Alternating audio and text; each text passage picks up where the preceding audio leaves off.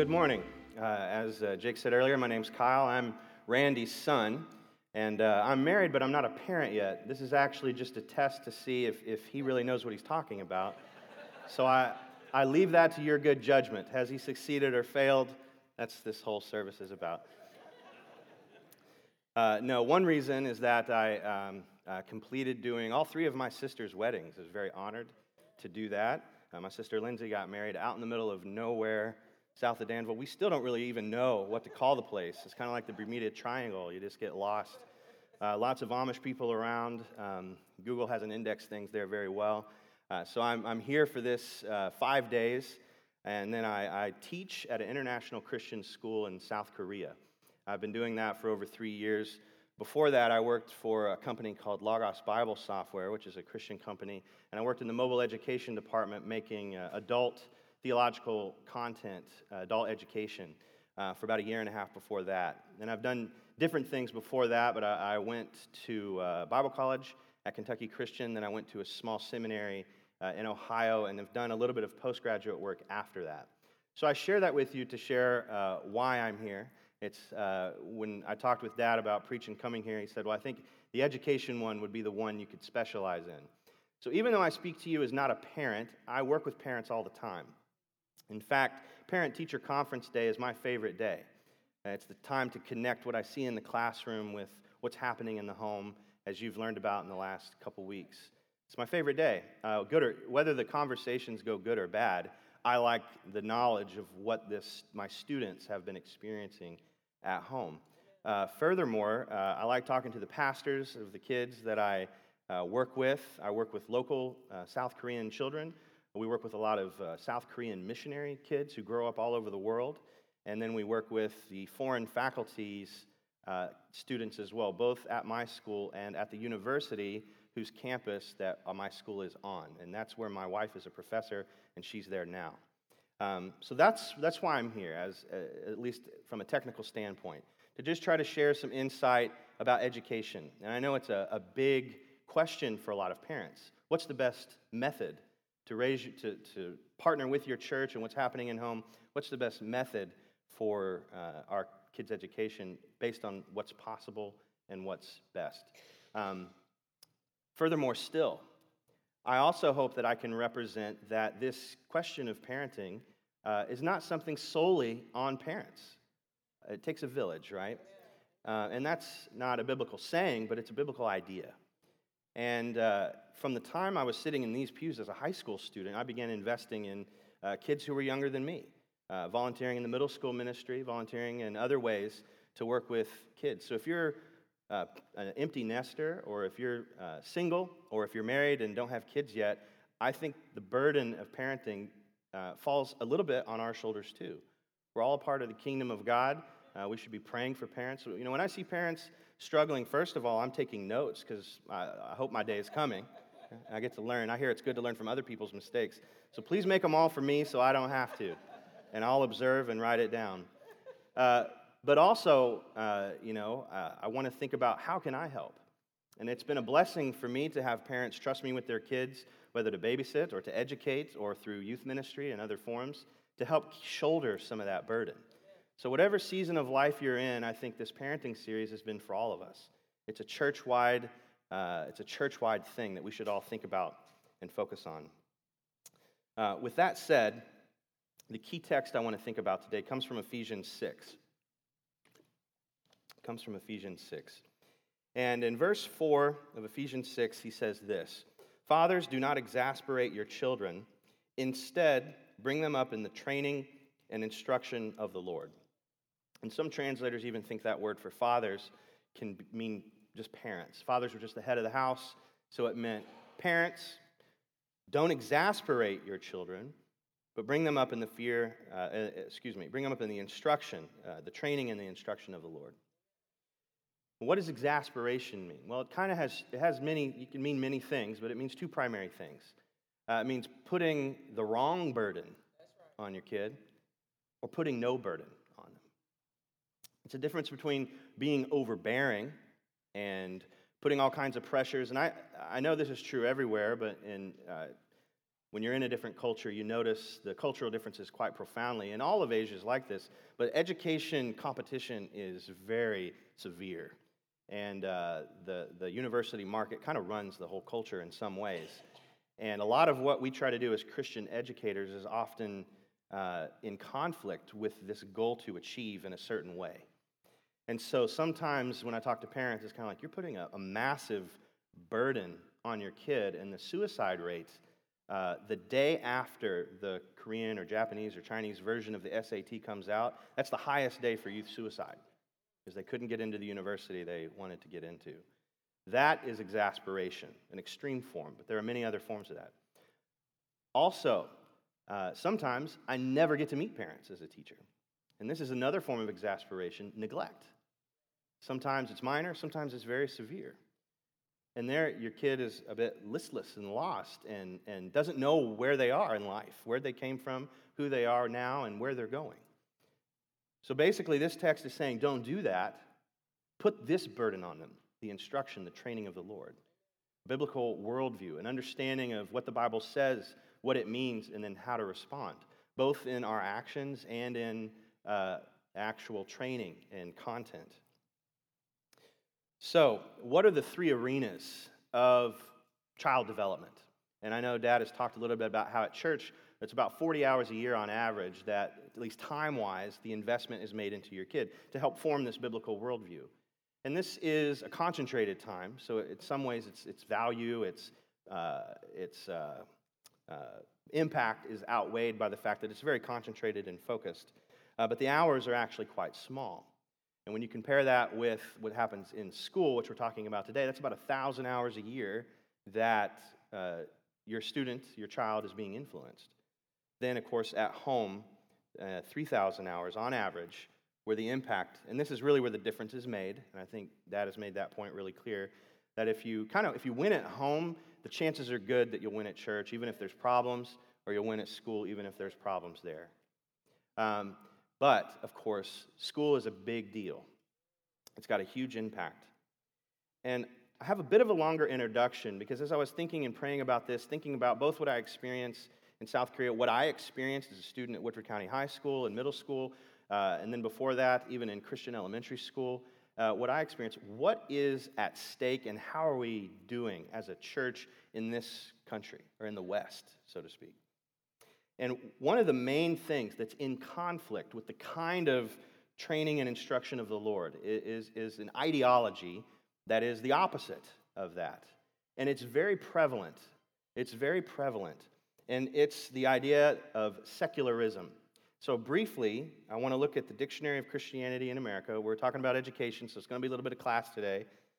So hang with me, and I hope this helps you process what is at stake. Maybe even you see it in your students now or in yourself. What is at war with a biblical worldview in your students and in yourself?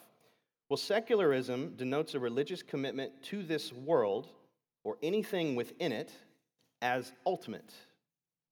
Secularization, a more ambiguous term, refers to a process, a transformation of the way in which people's traditional religion, whatever it may be, relates to their social and intellectual life. So it's basically the ideologies of the world coming into conflict with the ideologies we find in Scripture and from Christian history and from Christianity. Okay? And the idea of secularization means that slowly it edges out, and instead of God being ultimate, what we see, what we can observe becomes ultimate. And it's basically the deification of self, of the individual. That means that I am the determiner of my soul. I'm the ultimate, I'm the highest form of being in the universe. So I'm the closest thing to God. Therefore, what I see, what I feel, what I want is what is ultimate. And this is something that we see in Scripture. It's not a new thing. We have new words for it. But if you will read with me here in Romans 1, verses 20 through 23, Paul talks about this. And he's referring to the events of the Old Testament and applying them to what he sees at that time, 2,000 years ago, and we see the same thing today. In verse 20, he says, "For since the creation of the world, God's invisible qualities, that is, his eternal power and his divine nature, have been clearly seen, being understood from what has been made, so that people are without excuse. Continuing on, verse 21, he says, "For although they knew God, they neither glorified him as God nor gave thanks to him. But their thinking became futile, and their foolish hearts were darkened. Although they claimed to be wise, they became fools and exchanged the glory of a mortal God for images made to look like mortal human being and birds and animals and reptiles." He's basically talking about the idols they worship. Now, that may seem strange to us, that we don't have idols in that sense. But if you travel anywhere around the world, where I am in Asia or in India, the most populated parts of the world, honestly, China, India, and other parts of Asia, they're still worshiping these things. And when we look at Western society, it doesn't look, we wouldn't call it a temple. But last night, I real quick after the wedding, went to visit a friend who was at the new Kentucky bar. I haven't followed Kentucky football as closely, and I'm sorry for those of you who are in mourning over the loss. But what I witnessed was people worshiping a cat, right? Now, I love UK basketball. I'm a diaspora Kentuckian. I buy service so I can watch the basketball games like in midnight over with the time change. So I love Kentucky basketball. I get that. But what I saw was people who had nothing else in life really that mattered to them. Idolatry is very much a Western reality as it is an Eastern one. And we all have to decide. John Calvin, the famous reformer, once said, the human heart is an idol factory. We're always finding things. We're always pouring out worship. We're finding things to worship other than God all the time. So whatever that may be. So what's a helpful way to think about this as we move forward? Well, there's a very helpful man named Peter Jones who has a ministry called the Truth Exchange, and he wrote a book called The Other Worldview. And I just want to quote something from him as he reflected on this to help us think about these two ideas this morning. He says, "I claim with the Bible that there are only two worldviews, one based on the ultimacy of the creation, and the other based on the ultimate, prior, and all-determining existence of the Creator. Creation and Creator are the only two alternatives as divine objects of worship, the only possible explanations of the world we know." He goes on to say, "The conflict is between two mutually exclusive, antithetical belief systems. Our choice will affect the answers we give to those two important questions. Is there something rather than nothing? And if there is something, what is that something like?" And again, that guy's name is Peter Jones. You can follow him on Facebook and his ministry, Truth Exchange, if you so desire.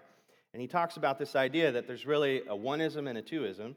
You either believe that what we see is all we have, again, what Paul says about they're worshiping the creation instead of the Creator, or we worship the Creator. That ultimately every religion falls into these two categories. Every worldview falls into these two categories. And so the question I have, and I agree with that assessment, is how are we doing, again, nationally? And again, this may reflect what you see in your own family, it may not. But there was a landmark study done by a sociologist at Notre Dame. His name's Christian Smith. And his research has been utilized for the last, ever since it was published, as kind of the definitive assessment of how Christian youth are being trained in the faith. So I want to spend some time. And again, I thought about doing this. It is a long quote. But the more I talk with parents, the more it seems like this kind of stuff is helpful for thinking through what we see. So without further ado, this is what he says, and then we'll move into the actual part of the sermon. So he starts out in the quote I'm using, and this book is called Soul Searching, and it's a lot of research. It's not the most entertaining read, but he gets to these insights, and it's very revealing, and it matches my own kind of anecdotal experience. He says, "Nobody expects adolescents to be sophisticated theologians. But very few of the descriptions of personal beliefs offered by teenagers we interviewed, especially the Christian teenagers, came close to representing marginally coherent accounts of the basic important religious beliefs of their own faith traditions. They don't even really know what faith they were brought up in." He goes on to say, "The majority of U.S. teens would badly fail a hypothetical short answer or essay test of the basic beliefs of their religion. Most teenagers held beliefs that, judged by their own religion's standards, were often trivial, misguided, distorted, and sometimes outright doctrinally erroneous. And not only they don't know what they say, they believe something that's actually antithetical to what you would expect them to be taught." He furthermore says, He says between this that he's not saying that teenagers are dumb. He doesn't believe that.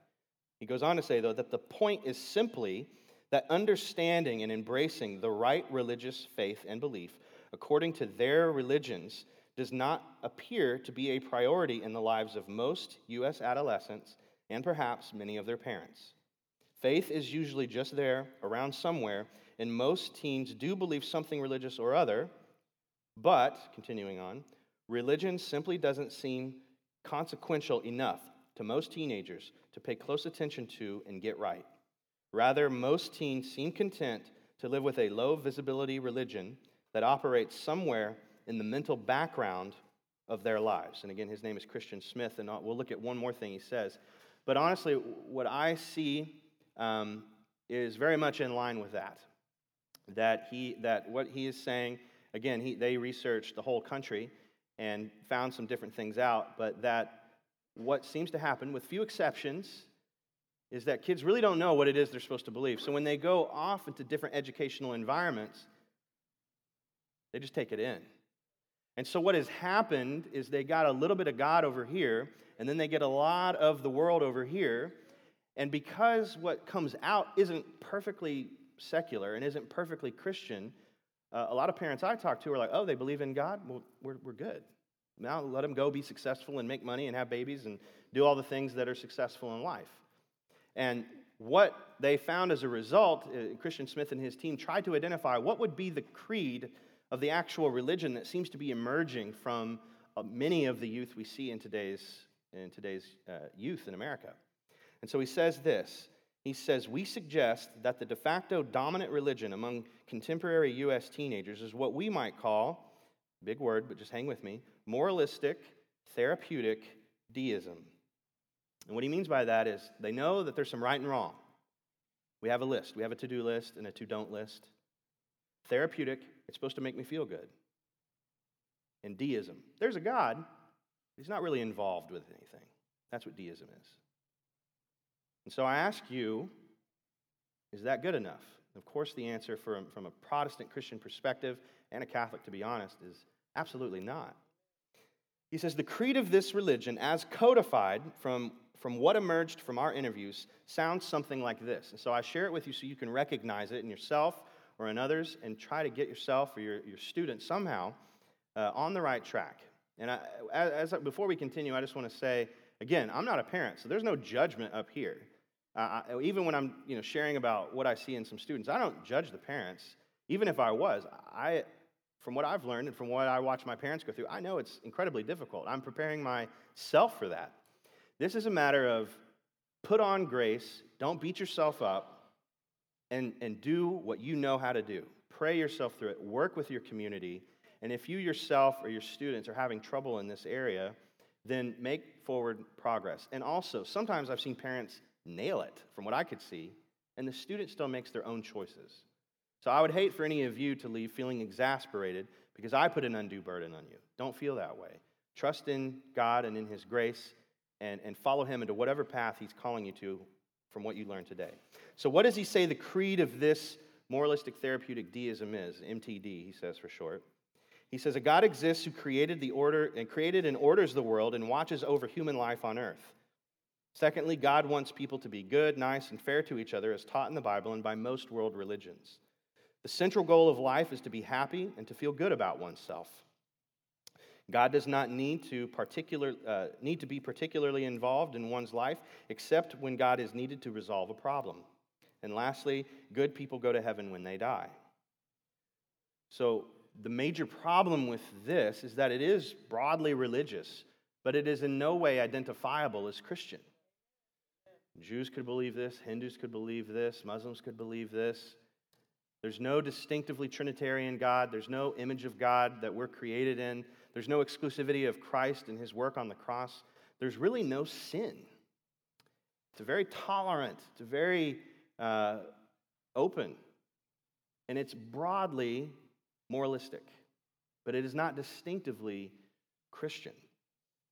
And so I ask you to consider yourself the state of youth today, and not just today, but ongoing, but is it good? Is it healthy?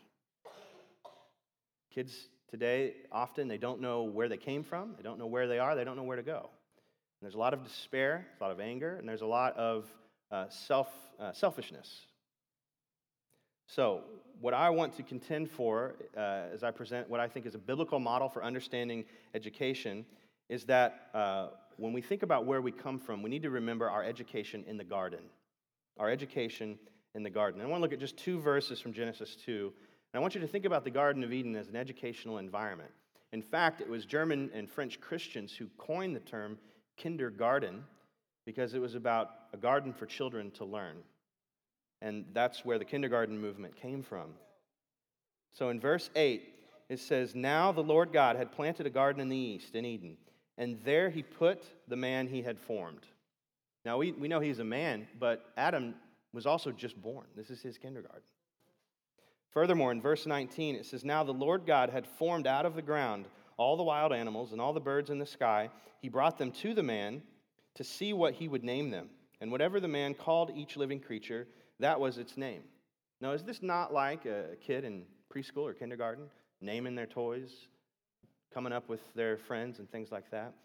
I didn't cite it here, but also this was a time for Adam to experience a form of failure. Look for a helper. You're not a helper, you're not a helper, you're not a helper. And then God provides him Eve, obviously. Education is a safe place to experience failure, to learn, right? You don't learn if you never fail at anything. And so that is the educational environment we came from. We were breathed the breath of God into us. We didn't come from nothing. What I mean to say is we didn't come from no design, from no intelligence. We're not an accident. We have meaning, we have purpose, we have a creator, we have a father. If we fail to remember that, that's the beginning of all kinds of veering out of control. We don't know where we're from. We don't know where we're from. There's 2 major textbooks that Adam had. If we'll go to that. The 2 major textbooks that Adam had were God's Word, the special revelation coming directly from God, and this should be on the next slide, and God's world. This is what we call general revelation. This is what Paul talked about in Romans, where we can see certain things about God. We can see God in what he had created. We learn about his design. We don't learn the details and specifics of his nature, but we do learn some things. God's world and God's word. And these are the 2 things that we think about when we think about the kind of education we're getting, what's being emphasized. But first of all, what does secularism teach about where we're from? Secularism teaches education from the glob. You're an accident that came from cosmic slime. Somehow DNA happened, somehow your personality happened, but it didn't come from an intelligent creator. It came from an accident. It came from a cosmic accident. So when we look at this idea of, man, we're from the garden where God formed us and shaped us and gave us purpose and meaning and set us on our course, versus the glob, who really has the better story? What is more satisfying just from a human standpoint? The garden is a much more compelling story. But this is how, and I want to quote from a very popular astrophysicist. You may have heard of him. His name's Neil deGrasse Tyson. He's on Colbert a lot. He's actually got a youth version of the book I'm going to cite coming out in February. And what they're trying to do is to take this glob story and imbue it with beauty and meaning. And I, for one, I'm a glutton for punishment. I like reading books from people I disagree with. It kind of fires me up and motivates me to teach and stuff like that. And I don't hate Neil deGrasse Tyson. He represents what is commonly thought of. So I just want to read a couple slides of quotes, just a couple slides, and to quote what he says about, and the title of this chapter is The Greatest Story Ever Told. He's constantly appropriating biblical language to try to make sense of this kind of naturalistic, Darwinistic model of human origin. And this is what he says. He says, what happened before all this? He's talking about the Big Bang. What happened before the beginning? And he says, astrophysicists have no idea. Or rather, our most creative ideas have little or no grounding in experiential science. In response, some religious people assert, with a tinge of righteousness, that's a little jab, I can take it, I'll jab back, that something must have started it all, a force greater than all others, a source from which everything issues, a prime mover. In the mind of such a person, that something is, of course, God. Yes. But what if What if? Now, that's not satisfying to a secular mindset. These other things are. He says, but what if the universe was always there, in a state or condition we have yet to identify? A multiverse, for instance, that continually births universes. Or what if the universe just popped into existence from nothing? Or what if everything we know and love were just a computer simulation rendered for entertainment by a super intelligent alien species? These philosophically fun ideas usually satisfy nobody. And what he's trying to do is, like, I know this is not satisfying, but he's trying to pull you into this because he calls himself an agnostic because he can't prove God, so he says. But at the end of the day, they're trying to imbue this naturalistic narrative with meaning because there is no meaning in it. And they know that they have to find meaning from somewhere. So instead of using scientific language for his popularized book, he has to use language from Scripture, religious language. There are some books being written today by certain philosophers saying religion for atheists. And they basically come out and say that we can't provide ethics from a pure naturalistic standpoint. We have to borrow from religion. And he goes on, and he knows Christianity. This is a different philosopher. He knows religion very well, and he says, we're going to borrow this, but then leave this out, and we're going to be good without God. Failing the whole way to acknowledge that without Christianity, religion broadly, but Christianity specifically, there would be no model for goodness. Okay? So when Paul talks about futile thinking, darkened minds, this is what he's talking about. It's with us today in just a new form. As we hear this, and as we learn this, and as we take education seriously, and I see this a lot, what's the trap? Okay, we're going to hit up on parent traps now. What's the trap? Our trap we might fall into is like, this is crazy. I'm going to protect it myself completely. I'm going to just wall myself off.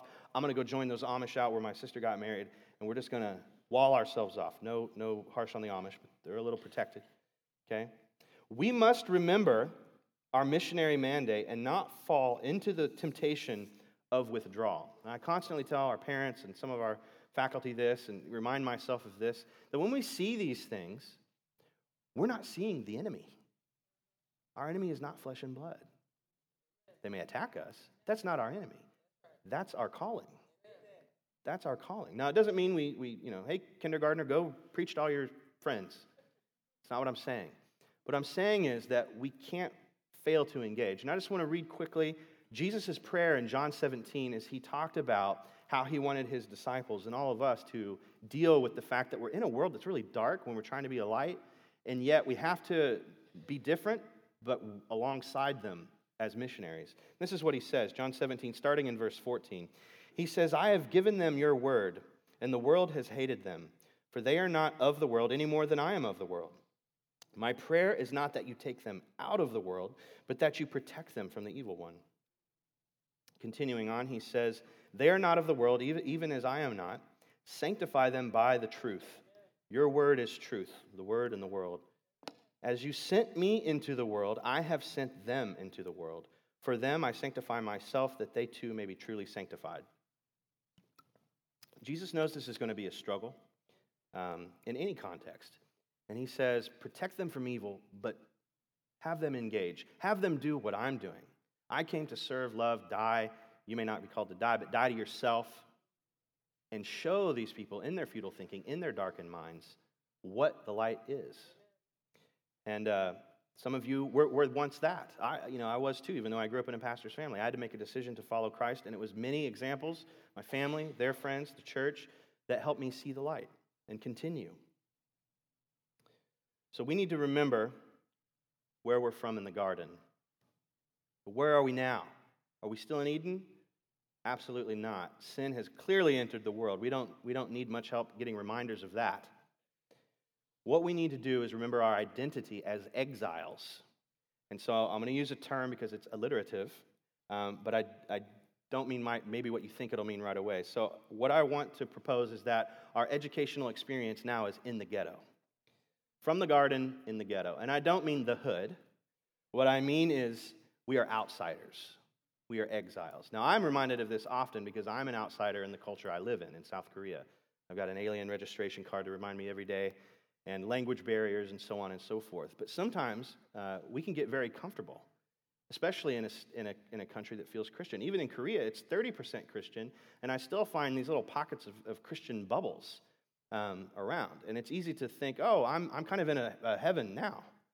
It's like, no, we are exiles, even here. And this is what God told the people in Israel when they left Jerusalem and went into Babylon. He says, this is Jeremiah 29. This is what the Lord Almighty, the God of Israel, says to all those I carried into exile from Jerusalem to Babylon. Build houses and settle down.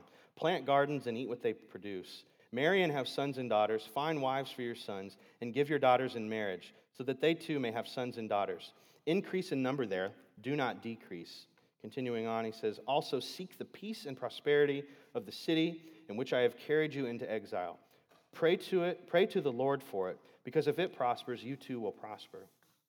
And so as we experience, as Christians in this world as outsiders, we are to bring prosperity, even when there's persecution. In here, sometimes, but in other parts of the world, this is quite a profound thing. Think of the Christians in Syria right now. How are they educating their kids? And they're there. Think of the Christians in India, which is becoming increasingly a Hindu state. Christians in Indonesia, Christians in China, that I interact with quite frequently, and missionaries from Korea who are there. I went to Russia a few years ago, and the Christians there are living in kind of a strange context. They don't need reminded that they are outsiders. Sometimes we might. So we need to remember, sin is real. We're not in the garden anymore. But what does secularism teach? I propose that secularism teaches that education is in the gardens. We all make an Eden of our own. With a failure to recognize sin and the need for salvation comes the belief that we will educate ourselves into a utopia, an Eden of our own making. And so the trap that we might fall into when we do this is the trap of compromise. We have to maintain our Christian distinctives. We have a Trinitarian God. We're humans created in the image of God. The reality of sin is real. The exclusivity of Christ is not something we do to make ourselves seem better than others. It's a reality that we find in Scripture and through human history.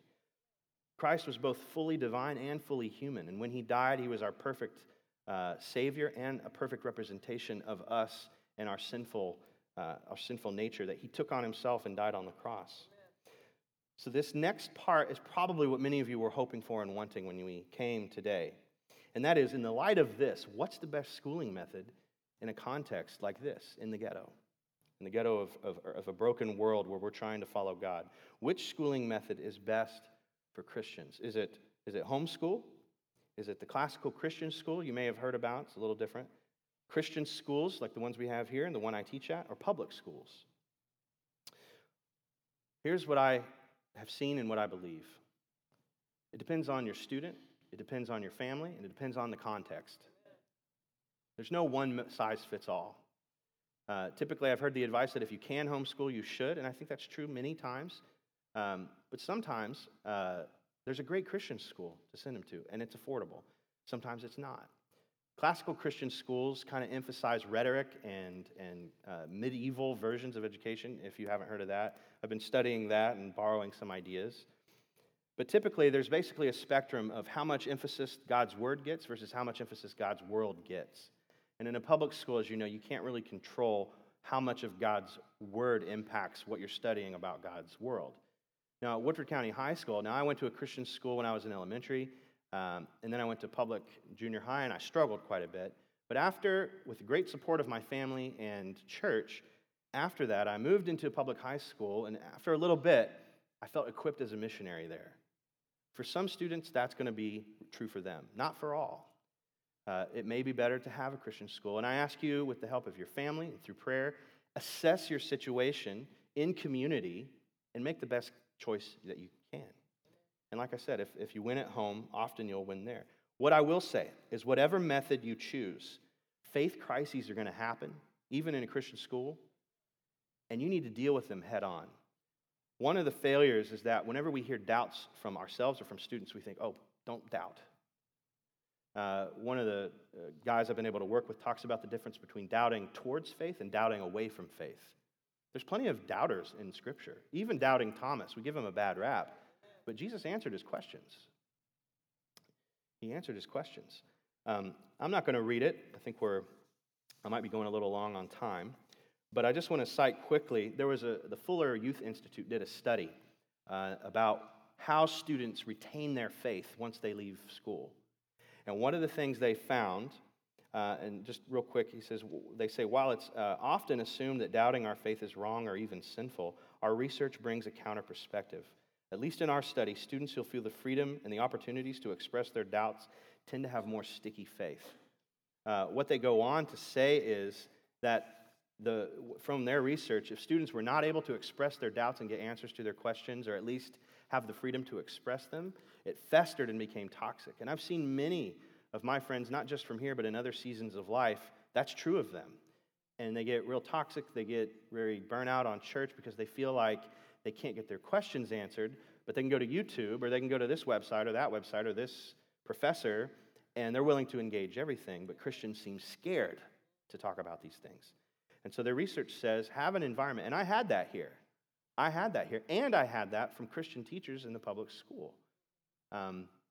Very helpful and beneficial to me.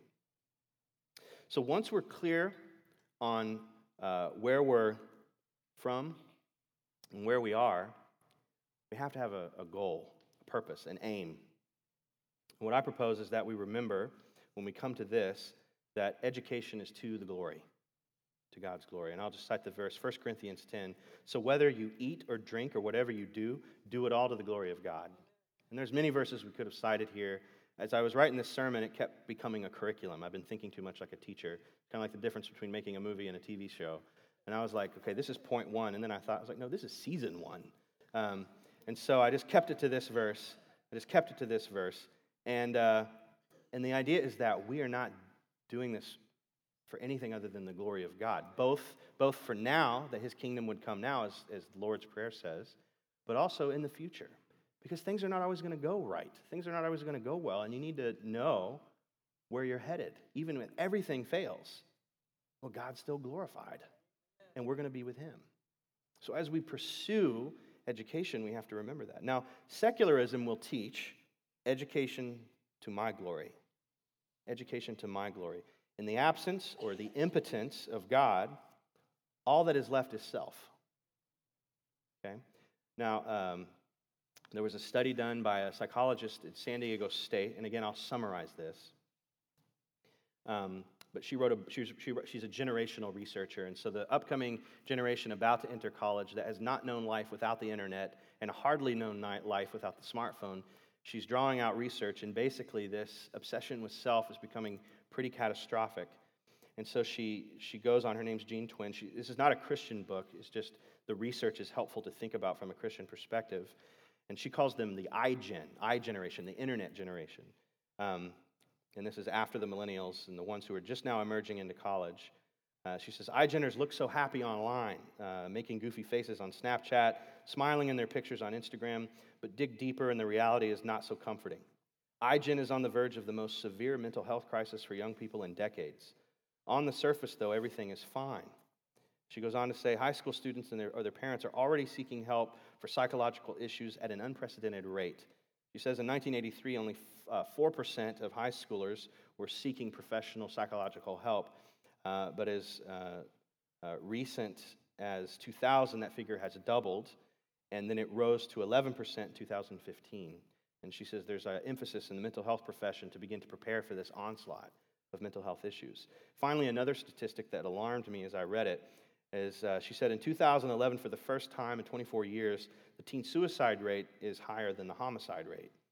And the gap grew larger from 2011 to 2014 at 32%. That 32% more people are killing themselves than murdering others. So they're more tolerant. They won't kill each other, but they're more realizing the despair of focusing on yourself and killing themselves.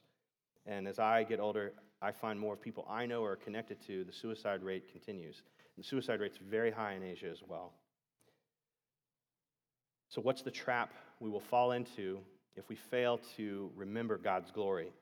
The trap is pride. This is the perennial sin. It's the bending of the will into itself and not aiming it towards God. It's focusing on creation, not the Creator. We must aim all ambition and glory to God. Matthew 6:33 says, but seek first his kingdom and his righteousness, and all these things will be given to you as well. Not everything you want, but everything you need. So as we think about education for our kids, what's the best environment where they can come away with this worldview, with all the obstacles that are there?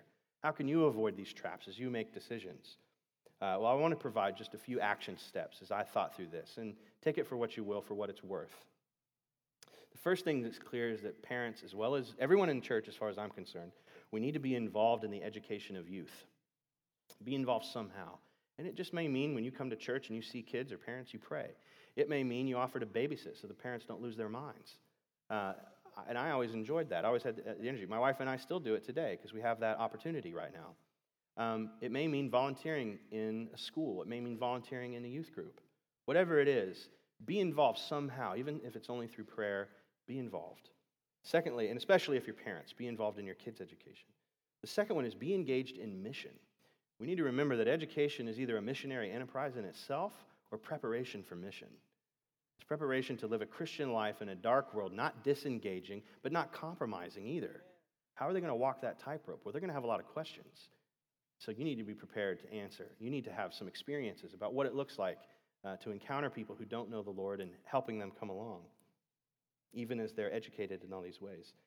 And finally, and if you get nothing else, I guess get this: be at peace in God's will.